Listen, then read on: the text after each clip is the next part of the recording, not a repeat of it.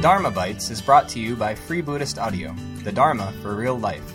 Our work is funded entirely by donations from our generous listeners. If you would like to help us keep this free, come and join us at freebuddhistaudio.com/community. Thank you and happy listening.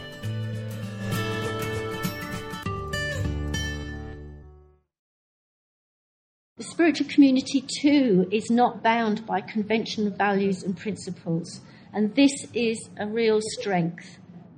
We practice thinking outside the box in terms of normal cultural values.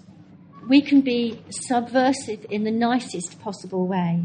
I mean, I just think that some of the ways that I operate as an order member is actually to subvert present cultural values held in our society. It's very important that we recognise it's good to share our knowledge and not to hang on to it, to share our talents and our abilities and skills within our spiritual community.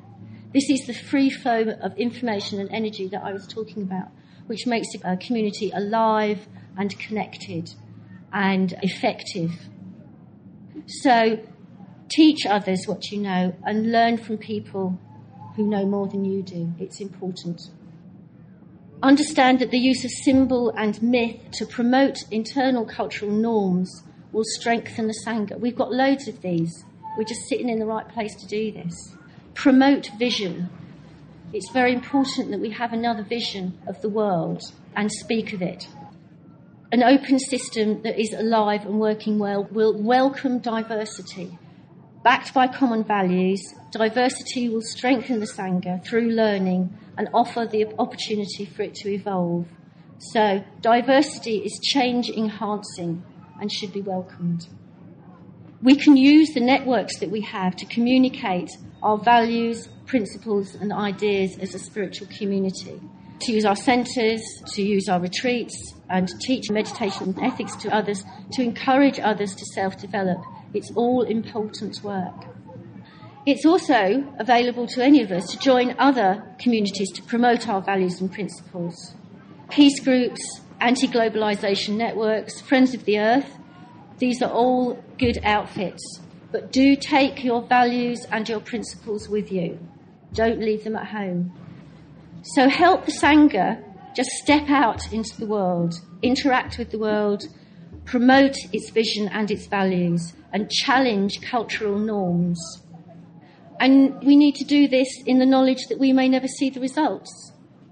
We may never know what the results are, but know that we're doing this because it's important, because it comes from our hearts, and it needs to be done. We must know that we're in this for the long haul. You know, I'll be doing this for the rest of my life. Because we are part of what is being called by some people an infinite game, a game that has no end. We need to continue doing it. The personal feedback in acting in this way can be profound. It will increase personal congruency, self-esteem, feelings of being worthwhile in the world, and all of this will release energy. You will have more of a sense of empowerment if you act in this way. So, we might as well act with as much integrity and as decisively and with as much kindness, generosity and clarity as we can manage, and then just let go of outcome. Act according to our ideals and principles. Be prepared to be subversive, trust the process, take risks, just do it, and do it with others. In the spirit of my understanding, I let these words flow into the universe, not knowing what the outcome will be, but may be for the benefit of all beings. Thank you.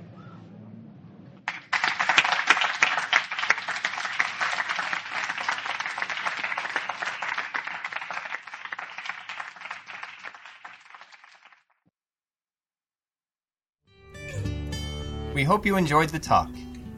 Please come and help us keep this free at freebuddhistaudio.com/community. And thank you.